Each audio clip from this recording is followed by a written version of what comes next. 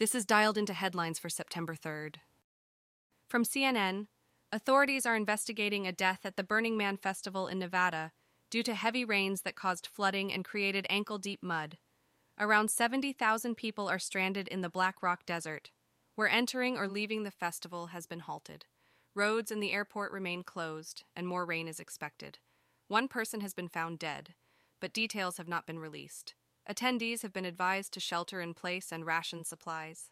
Despite the difficult conditions, some people have managed to leave the festival on foot, while others are stuck in their RVs. The festival's organizers plan to burn the main totem tonight if weather permits. The rain has made it almost impossible for vehicles to move, and there may be another death in Las Vegas caused by flooding. From Reuters, Russian drones attacked critical infrastructure at the Danube River port in southern parts of the Odessa region, injuring at least 2 people, according to Ukrainian officials. The port is vital for Ukraine's grain exports since Russia abandoned a UN and Turkey-brokered deal that allowed Kiev's grain exports to pass via the Black Sea. The attack occurred just before Russian President Vladimir Putin and Turkish President Tayyip Erdogan were scheduled to meet in Sochi. Turkey has been pushing to revive the grain deal. Ukrainian forces successfully shot down 22 out of the 25 Iranian-made Shahed drones launched by Russia.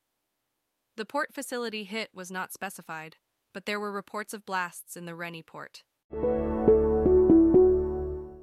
From the Hill, presidential candidate Vivek Ramaswamy reaffirmed his intention to vote for former President Trump, even if he is convicted in one of his ongoing legal battles. In an interview with ABC's George Stephanopoulos on This Week, Ramaswamy defended his stance, calling the prosecutions against Trump politicized persecutions.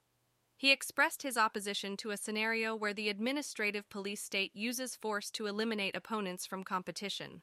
Ramaswamy clarified that while he is running for president to lead and reunite the country, if he is not the nominee, he still expects the Republican nominee, including Trump, to be better than the alternative. From KSTP.com, 5 Eyewitness News. Stillwater Prison in Minnesota was put on emergency lockdown on Sunday after around 100 inmates in one living unit refused to return to their cells. The Minnesota Department of Corrections, DOC, removed all staff from the common areas of the unit, but confirmed that 2 corrections officers are safe in the unit's secure control area. The DOC activated the Crisis Negotiation Team, CNT, and deployed the Special Operations Response Team, SORT. There have been no reported injuries. This is a developing story and updates will be provided. From CNN, Hurricane Idalia becomes the 8th major hurricane to hit the Gulf Coast in the last 6 years, raising concerns about the appropriateness of rebuilding in vulnerable areas. Human-caused climate change is worsening the impacts of storm surge and flooding in low-lying regions, already experiencing significant sea level rise. Many insurance companies are pulling out of Gulf states, leaving homeowners and businesses with increased risk and limited options for recovery. Experts believe that more communities will face the decision of relocating rather than rebuilding in the next few decades as climate risks intensify.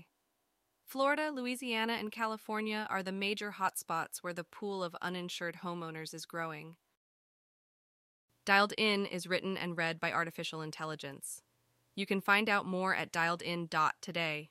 Soon, we'll have CTA to provide feedback at dialedin.today/feedback and ask for new topics at dialedin.today/topics. Those don't exist yet, though.